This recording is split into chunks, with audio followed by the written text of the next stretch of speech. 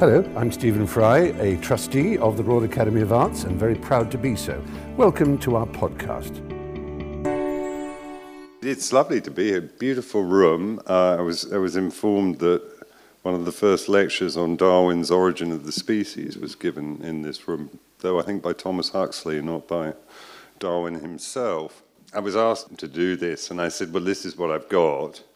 And I sent the kind of short pieces I had in hand in my little grab bag, in my little gander bag, to see what they might like. And they chose this one, and it was actually written in response to a series of paintings by the Belgian painter Luc Tiemens that were at the David Zwirner Gallery a few weeks ago. And it kind of, later on, when I read it, if you're interested, we can discuss what it's saying about the kind of problematic of visual art in our culture and how that perhaps impacts on how we look at the Ai Weiwei exhibition, what it means to us, how it evokes its themes of liberty and justice, how they apply perhaps in our society today. So all of that's up for grabs. And you thought it was just a prelude to dinner. The Shore. This is from Funes the Memorious, a magnificent fragment by the Argentinian writer Jorge Luis Borges. Locke, in the 17th century, postulated and rejected an impossible idiom in which each individual object, each stone, each bird and branch had an individual name. Funes had once projected an analogous idiom, but he had renounced it as being too general, too ambiguous. In effect, Funes not only remembered every leaf on every tree of every wood, but even every one of the times he had perceived or imagined it. He determined to reduce all of his past experience to some 70,000 recollections, which he would later define numerically. Two considerations dissuaded him: the thought that the task was interminable and the thought that it was useless. He knew that at the hour of his death, he would scarcely have finished classifying even all the memories of his childhood. In the late spring of 1988, a few weeks after my mother died of cancer, a wealthy and generous friend of mine offered to buy me a return air ticket to anywhere in the world I wanted to go. "I can see you're seriously depressed," he said, "and I'd like to help." I elected to go to Greece, having fond memories of the little island of Antiparos in the Cyclades, where I'd holidayed in my teens. I remember that brilliant flight to Athens. True, the light quality once you ascend above the clouds is always coruscating, especially if you've risen up from the Stygian Heathrow morning. But for some reason, the sun seemed especially sharp and bright on that May morning. If I squinted, I could see individual rays etching dust motes into scintillant existence. I had a day to spare before the ferry from the Piraeus, and although it was pretty much the last thing I wanted to do, I dragged myself out of bed and took a tour of the Acropolis, cursing the hammering heat, the fine white marble dust, and the tourists with their relentlessly snapping and flashing cameras. I remember pausing for a moment before a 5th century BCE life-size statue of a charioteer and becoming fixated by the aerodynamic curve with which the artist had expressed the stiff swelling of those ancient abs. 48 hours later, I was installed in a bare, whitewashed room on the little island.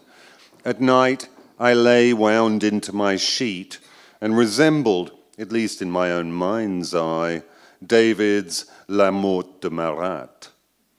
I'd neglected to bring mosquito coils with me or any repellent. Neither was obtainable locally, and the subsonic whining tortured me, a foretaste of the itchy swellings it presaged. I ate alone at a dockside cafe, roundels of tomatoes and raw onion, scattered with black olives and chunks of anemic feta, the whole saturated in olive oil. There was an open-air discotheque in back of the little settlement, a cracked oval concrete dance floor, a concrete bar, and a concrete ledge for the turntables. But it was firmly off-season, and if I'd cherished any ideas of my grief finding its dissolution in a new and a more eroticized love, they were to be cruelly disappointed. I stood, tossing back shots of toothpaste ouzo, while Freddie Mercury, possibly on my behalf, yearned to break free. I certainly felt trapped on Antiparos. There was nothing to do there except sun yourself, swim, and read. I donned my swimming costume, picked up a towel and a book, and went dutifully to the beach each morning. The handful of off-season tourists ranged themselves along the straggling strand at carefully calibrated distances, those with sunshades interposing themselves between the gnarled, salt-shrunk olive trees the rest of us sheltered beneath. There was no communication between us. We lay and grilled in the sun or sweltered in the shade. From time to time, one of us would arise, dust the sand from our damp thighs, and stilt walk into the lapping, wine-dark Aegean. I wondered, not for the first time or the last, if the other human beings strung on this perpetual string saw the world precisely the same as I. Did they squint until the hurtingly bright scene was reduced to these 3 bold stripes of Yves Klein blue sky, burnt umber land, and burgundy sea? Did they examine the sandy palms of their hands as intently as I, searching out the individual facets of the mica grains in a perversely childish attempt to reach the limits of their own ocular magnification? I knew enough to know this. To perceive the world as it really is will always be a contradiction in terms. We've only the world given to us by senses which have evolved to aid our survival. If I saw the Aegean as wine dark, it was entirely commensurate with my fitness to write the sort of prose, littered with classical allusions, beloved of the belles lettres. For all I knew, the others splayed on their towels and tatami mats saw the sea as Ribena dark. Or, if they were the sort of interior decorators who were coming to the fore during that era, aubergine. For most of the time, we, who inhabit entirely our myriad of subjective bubble worlds, accept quite readily the mysterious mechanisms enabling these spheres of everything and nothing to all touch without popping. And so we bask in the now, turning from time to time to ensure we're evenly present. There was a young woman wearing a taut black bikini, spread-eagled beneath the gnarled and dwarfish olive tree 30 meters to my left. Her eyes shut tight beneath Polaroid lenses. I stared at the triple tumuli of her breasts and pubis with a fixity provoked by existential angst and lust in equal parts. My yearning was speculative as much as carnal. I wished to taste her sense of smell. I was certain my mother no longer existed. Her bubble had been popped. Yet I knew she had been, and I believed she might be again. There was a world beyond or beneath or alongside, and I understood that so long as I breathed, I would always find myself on the immense staircase leading to this shadow realm. But while I might roam around on this infinitely wide flight of steps, sometimes up, sometimes down, sometimes to the right, sometimes to the left, always in motion, I would never reach it. I was as one with the handfuls of butterflies, breeze-flung, which tumbled along the tide line. a pale yellow one poised on a congealed question mark of seaweed, a violet one dabbling its antennae on driftwood, a white one sipping the sweat sieved through the stretchy black fabric of the young woman's bikini. I rose up and stumped towards the wavelets, the fine sand burning the soles of my feet. I walked into the wine-dark sea, all the while concentrating hard on all the work I was doing to summon up my bubble world, the myriad short saccades of my pupils as they tracked and traced and framed, so assembling a myriad jumbled static images and the ordering of those images into a sequential set suggestive of my movement through space and time. I realized intuitively then what I came to understand many years later when I studied cognitive science, that our visual perception is best conceived of as analogous to consciousness itself, for in order to see anything at all, there must be a seer. That's who we are then, the seers who prophesize the next few seconds with unfailing accuracy, and projectionists who labor to assemble a sequence of events from individual frames scattered on the cutting room floor. The eminent neurologist, the late Oliver Sacks, once said to me that for him swimming was more natural than walking, and when he swam, he seemed at last to suspend disbelief in the fact of his own physicality, a condition of embodiment which mostly perplexed and troubled him. I'm not like that now, nor was I in 1988, but then I was still young enough to have delusions of omnipotence, and so suzerainty over all the elements. You, I would inveigh at the seas and skies and mountain ranges I surveyed, I shall overcome. I was a strong, if ungainly, swimmer and had trained as a scuba diver. Whenever I went to the seaside, I'd strip off, wade in, then swim out as far as I dared before turning back to see the shore. This was the moment I craved, when existence was revealed to me in all its confusing relativity. Bobbing in the swell, the sea became a boiling water brain, over which was stretched the thin, hydrophobic scalp of the land. Figures on the shoreline caught in my gaze, whereas head lice or flecks of dandruff, mere parasites and excrescences. Over it all wheeled the rampageous cloudscape. As I say, it wasn't because I was such a natural amphibian, but rather because I was prepared to sacrifice myself on this hard, cold, and salty altar, to be absorbed by its myriad mouths, even as my porous flesh sucked it up, until at last I disintegrated into the bubbly scurf frothing the somnolent swell. I swam out to sea, calmly and steadily, using a breaststroke that sent my head porpoising beneath one wave and plunging above the next. I saw the sea turn from green to aquamarine to cobalt blue to silver blue to silvery to silver white, then vanish completely as I push my head up her skirt. Finest headphones a man can get. Flesh-filled hosiery fitted snugly to the ears, ears that hear the pulse of Poseidon's mortal daughter, Irene.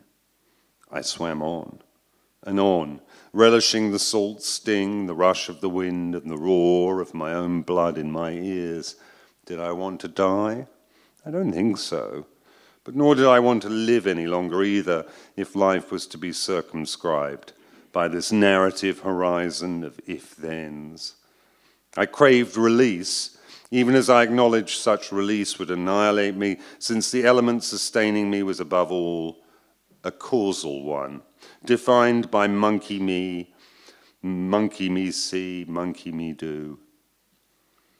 I stopped swimming, swirled myself around, and upright then, treading water, looked back to the shore. It was as I'd hoped. Antiparos was a brownish smear along the horizon, while I was dissolved into the water world. I trod its salted furrows for a while, wondering, with all the nostalgia of the young, for whom the past is so very precious, since they have so very little of it, whether these moments would always stay with me. And then I set off back to the shore, bobbing up and down, a fly crawling across the meniscus of reality. And as I crawled, and I crawled, but still the brownish smear grew no nearer, and I crawled some more, and I still remained thrashing about in my teacup of the Aegean. For the waters had lost their wine-dark romance, and were greenish with envying the life thrumming in my chest and whistling wetly through my nostrils. I fixated on the faint, dark smear of the young woman under the olive tree and tried to hold fast to this bearing, but in so doing realized the awful truth. I'd swum out far enough to have been caught by the current which flowed between Antiparos and its bigger sibling, Paros. I was being carried at a steady 2 miles an hour out into the open sea. I should, I thought, have danced at the deserted disco. I should have broken free.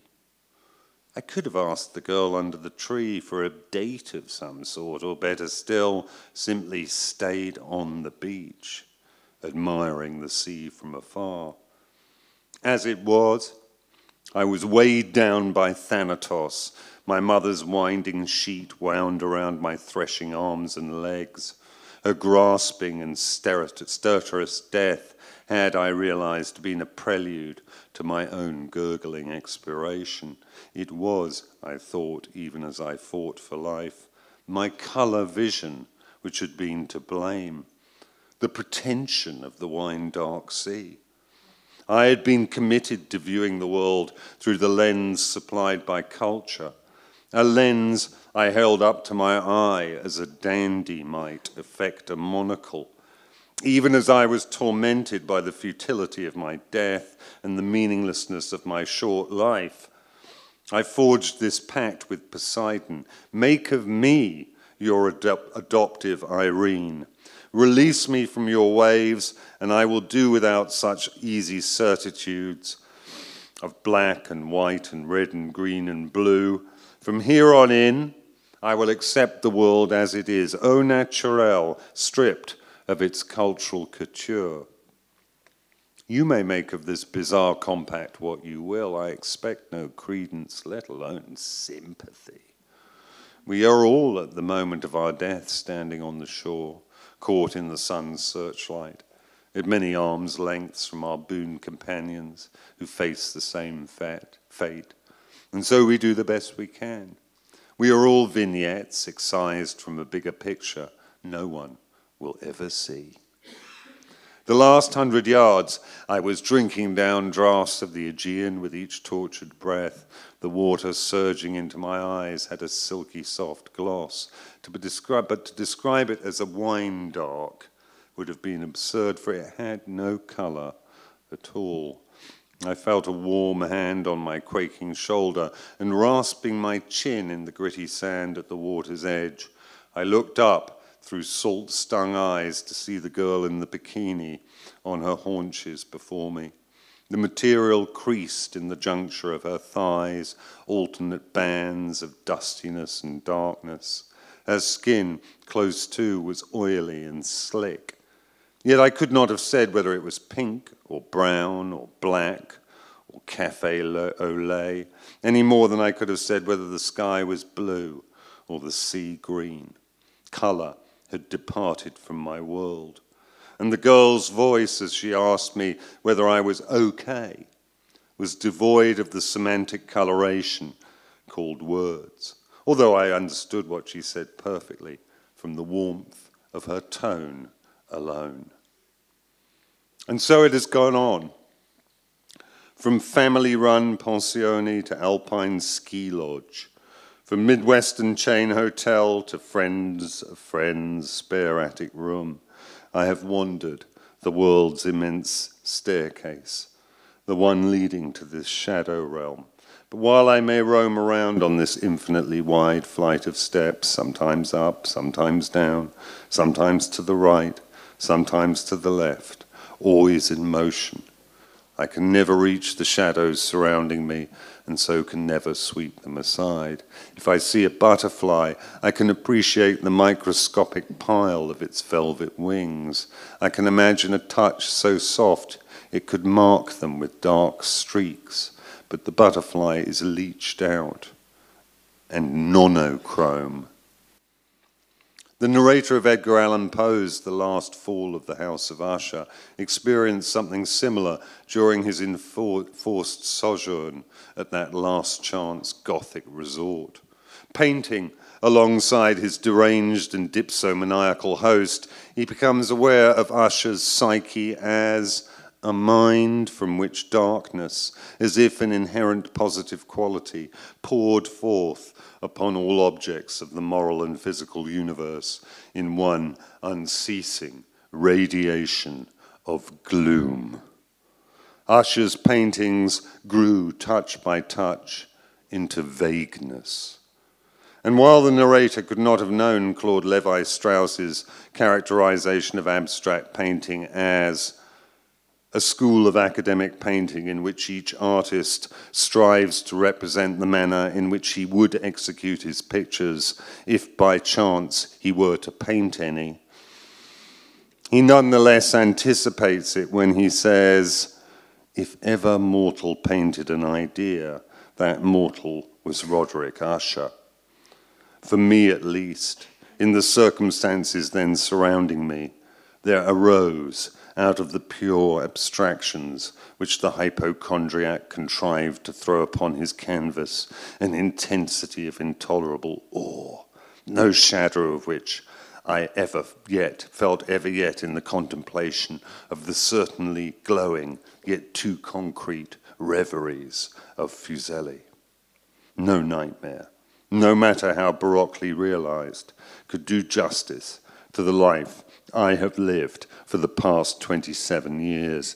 If a clucking ipsissimus were to settle down on my chest and slowly grind his leather arse into my hispid belly, I'd simply be grateful for the bronzed brown glow of his diabolic heat.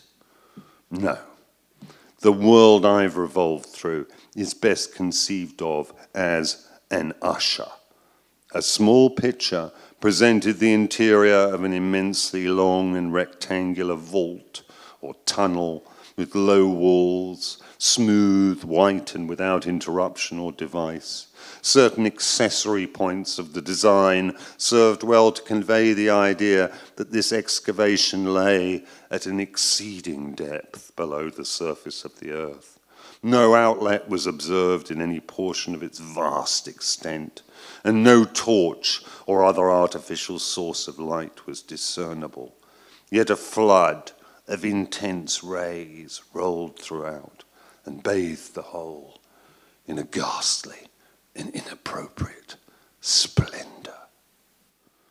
I have dedicated my life not to the colors of human emotion or the delineation of human ideas, but to a monumental history of Western culture that is entirely tonal.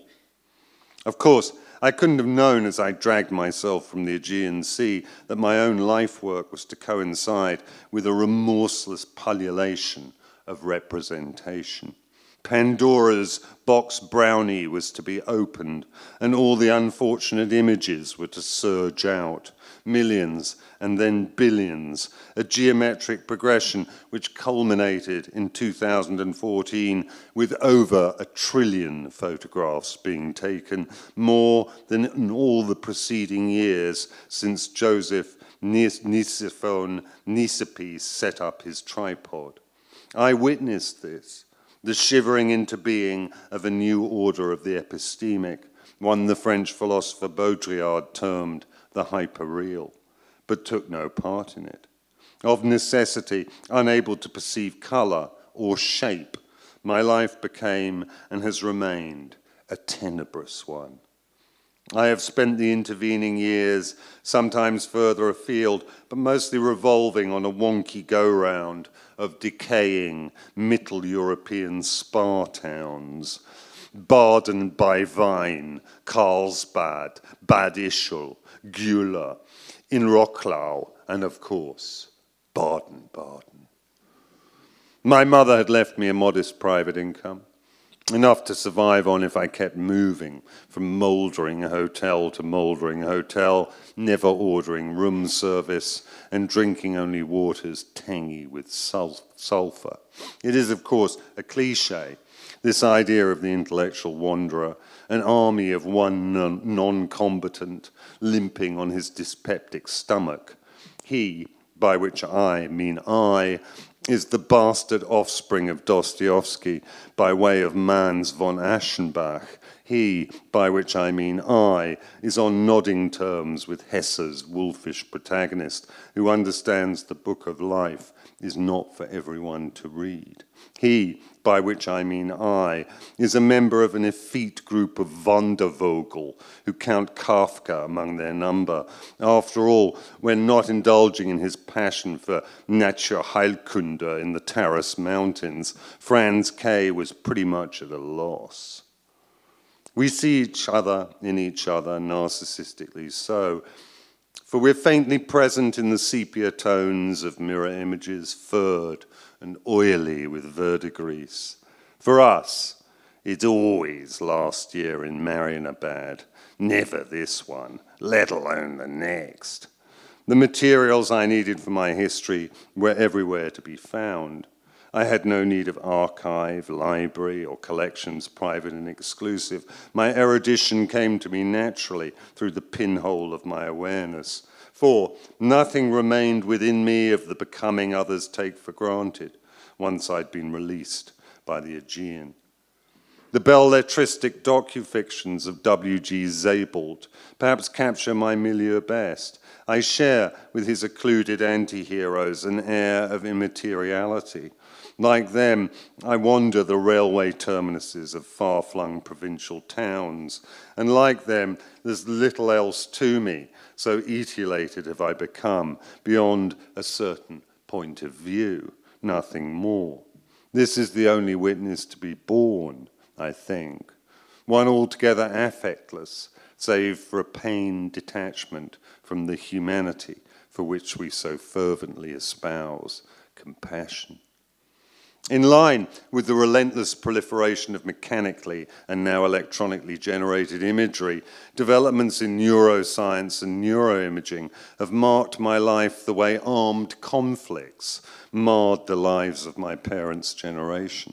Theirs was an era in which truth was the first casualty. Ours has been one in which such effective triage is available. Sincerity arises, Lazarus-like, from the battlefield and stalks civilian streets.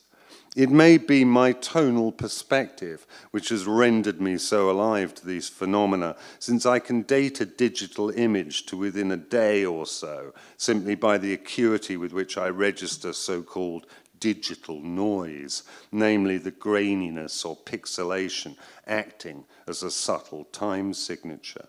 Yet I have come to believe something more profound is at work here, as our comprehension of the phenomenon of consciousness itself is enlarged, even as we generate more images of the mind going about its business, thinking, hoping, wishing, and particularly seeing.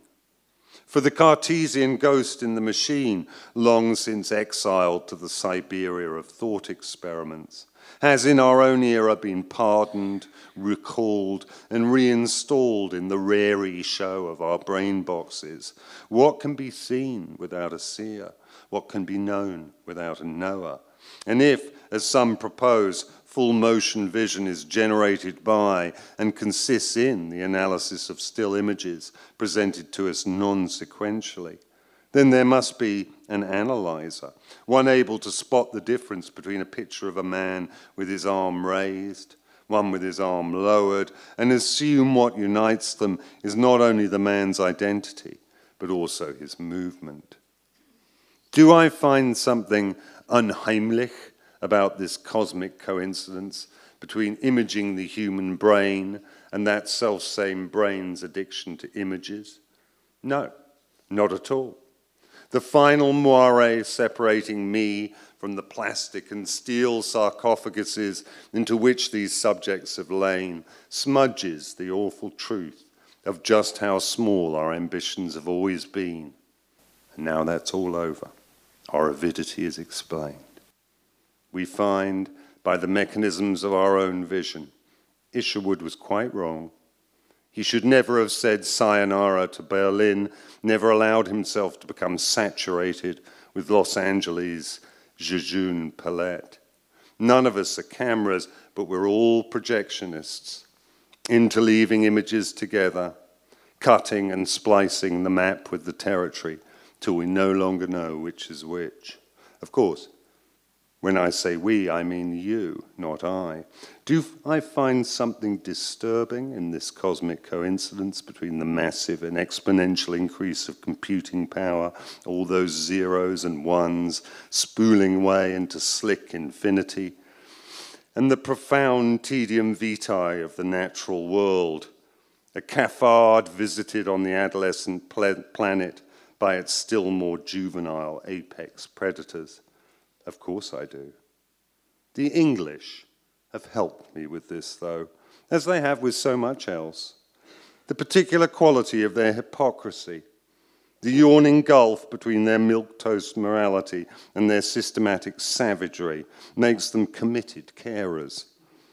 My mother used to say of them, in America they hate you because you're a black or a Jew or a woman, but in England they hate you for yourself, incidental to the fact that you happen to be a black or a Jew or a woman. I know now what she meant. It's all in the tone, really. Borges writes of the English obliquely, as he does everything else. In his opalescent masterpiece, Clonukbar Orbis Tertius, he says of the tenebrous Hubert Ashe, in his lifetime he suffered from unreality, as do so many Englishmen. Once dead, he is not even the ghost he was then. Borges remarks on Ashe's relationship with his own father. They entered into one of those close, the adjective is excessive, English friendships that begin by excluding confidences and very soon dispense with dialogue altogether. My father, not a man easily roused, would sometimes chide me thus, "I don't like your tone." If only he could see me now, lost in silent contemplation of Glenn Gould's multi-digit modulations, or transfixed by the stippling of a single charcoal line. But he died a few years after my mother, a victim of, as much as anything else, his refusal to grow old. Cantonese and Mandarin are both tonal languages, and I take comfort from this, because if the work to which I've dedicated my life ever sees the greige of day, then its reception will be predicated on an audience capable of understanding its deftness and nuance. In English, only emotion is conveyed tonally, not meaning. Indeed, if you were to modulate tonally in English the way Chinese do in their languages, you would sound quite simply insane. It's not the same with images. To abandon shape and color to make images which are purely tonal, this has for a long time been the aspiration of our foggy islanded artists. I stress, this is not impressionism in any sense. It's not an attempt to render the way eyes paint the perceptual world into being. Rather, it's a commitment to all that's left once form and the chromatic have been banished. It's an art that captures the smoosh of lipstick on toilet paper, the waxed patina on display fruit, the older-than-gold smirch left in the sky once the sun has set, and the faint glistening aurora of smur seen through a sfumato of car exhaust. Nor has my cataloguing been confined to the visual. I've gone in search of the subtlest sonic modulations, semitones, fading into tempera aftertones, and the near infinite gradations of the scented palimpsest. In my Magister opus, there are no fewer than 3 volumes dedicated entirely to the residual aromatic tones of burning leaves, smells so finely evocative that the writer William Burroughs, wrenched by them into incontinent nostalgia, wondered if this was the hit junkies are really scoring for. Certainly, my own dedication to this history of tone has had the obsessive, compulsive character of any addiction, albeit with little of the mental distress which usually afflicts alcoholics and opiumanes. After all, one problem I never suffered from was supply. There was always plenty more of the tonal for me to categorize and absorb. As indicated above, I spent a decade alone on digital noise and the tones of images displayed on LCDs and other VDUs. Yet this by no means exhausted the computerized repertoire, which continued to bloom and mutate, even as I noted, collated, and wrote up these notes. It may have been towards the end of that decade, one which saw me forsaking my usual peripatetic lifestyle for a daily berth at an internet cafe in the Krakow suburb of Salazar, that I became aware of the cabal of Enlightenment philosophes whose interests had so coincided with my own. In chain bistros and stuck to the back of bookshelves in independent bookstores, reproduced on promotional literature or bowdlerized to serve as advertising, collected into handy volumes by reason of the propinquity of their depictions, or dumped in raffia baskets outside junk shops. Old photographs often feature natural backdrops, whether shrubbery or full-blown trees, which have been chosen for their ability to be static and artificial. Colonial officers and district commissioners look out from beneath the brims of their pith helmets. Native bearers lean lightly on their assegais. The medium anticipates its own message. The world will die. The winds will sough down into sultry putrefaction, and seas will become stagnant slicks. The plant life will decay. The animals groan, topple, expire, rot. And still these gallant Edwardians will sit on, caught in the eternal limelight of an instant, captured in an exposure lasting millennia, desiccated in a handful of silicon dust. Among them is a tonal inconsistency, a blot or permanganate stain spreading to suggest Rorschach-like, the scepter tossed aside on a pile of books, the corvid hunch of an aging human body, the magpie splash of a cravat, the snowy breast of a wig. They began to haunt me, these presences, and although I tried to banish them, my actions were futile, for I had all the authority of that long-dead Edinburghian procurator fiscal, who once assured Thomas de Quincey, who was in prison by reason of indebtedness, had therein fallen into debt, had him imprisoned in the debtor's own prison for debtors. The presences were a sort of open ridicule of my attempts to list and assign suitable terms to all the tones presented in Western cultural history. For example, I had dubbed one harsh blot the meat blanket and a stippled smear the implacable egg box, but it was to no avail.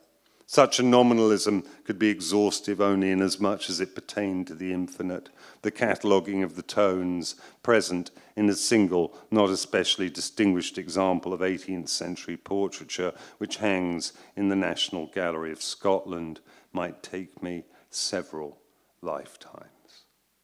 Besides, they'd got there before me with their feint, pretending to provide proofs of a conspiracy against all the religions and governments of Europe, one carried out in the secret meetings of Freemasons, Illuminati, and reading societies, when the truth was that the conspiracy was theirs alone. A counterblast against the Enlightenment, which aimed to dissolve its new dawn into an olden, twilit scene, in turbans and ruffled neckerchiefs, or lolling in handsome buckram suits. Their faces are dead to me now, the lips and nostrils disjointed. Tone, it dawned on me as I slogged up the steps on the south side of Carlton Hill, is the jalousie housing the crudely coloured pots. And it may in fact be only at the point it is wholly washed out that release is achieved. Joseph Brodsky wrote of St. Petersburg that there is something in the granular texture of the granite pavement next to the constantly flowing, departing water that instills in one's souls an almost sensual desire for walking. But what did he know of winding down in Edinburgh, or of the gross processes, entropic heat exchange primarily, which underlie consciousness? I go now, see me go. Along the serpentine path, between the trees, with their foliage clumped in woolly blebs, I go now, see me go. Each switchback of my route affording me new prospects of the heavy trinkets, obelisks, sphinxes, monumental stelae seized along the way. The art gallery evolved not out of seeing, but walking. All those ladies, closeted away from Farouche nature, promenading up and down at Montacute House or Chatsworth, safely undercover, needed something to feast their peepers on. They couldn't have known that even as nature was dragged in from the park, so it shriveled into lifeless detritus. Such is the triumph of the anthropic. Our focal point is a laser one. We take the étant donné, crumple it up, and toss it away forever. We wanted to get rich quick, but we've got dead still quicker. We crossed oceans and deserts to lay our hands on the treasure, and now we'll cross each other to keep it. Honor Blackman and lisping Peter Lorre, Sydney Greenstreet with a dead ringneck parakeet glued to the shoulder of his linen suit. Trust is about bodies in space, yes? Knowing which way the catwalk models, the economic migrants, and the concentration camp victims will go as they range themselves along the shoreline. The shore I'm always swimming towards, through the suffocating sea. Thank you.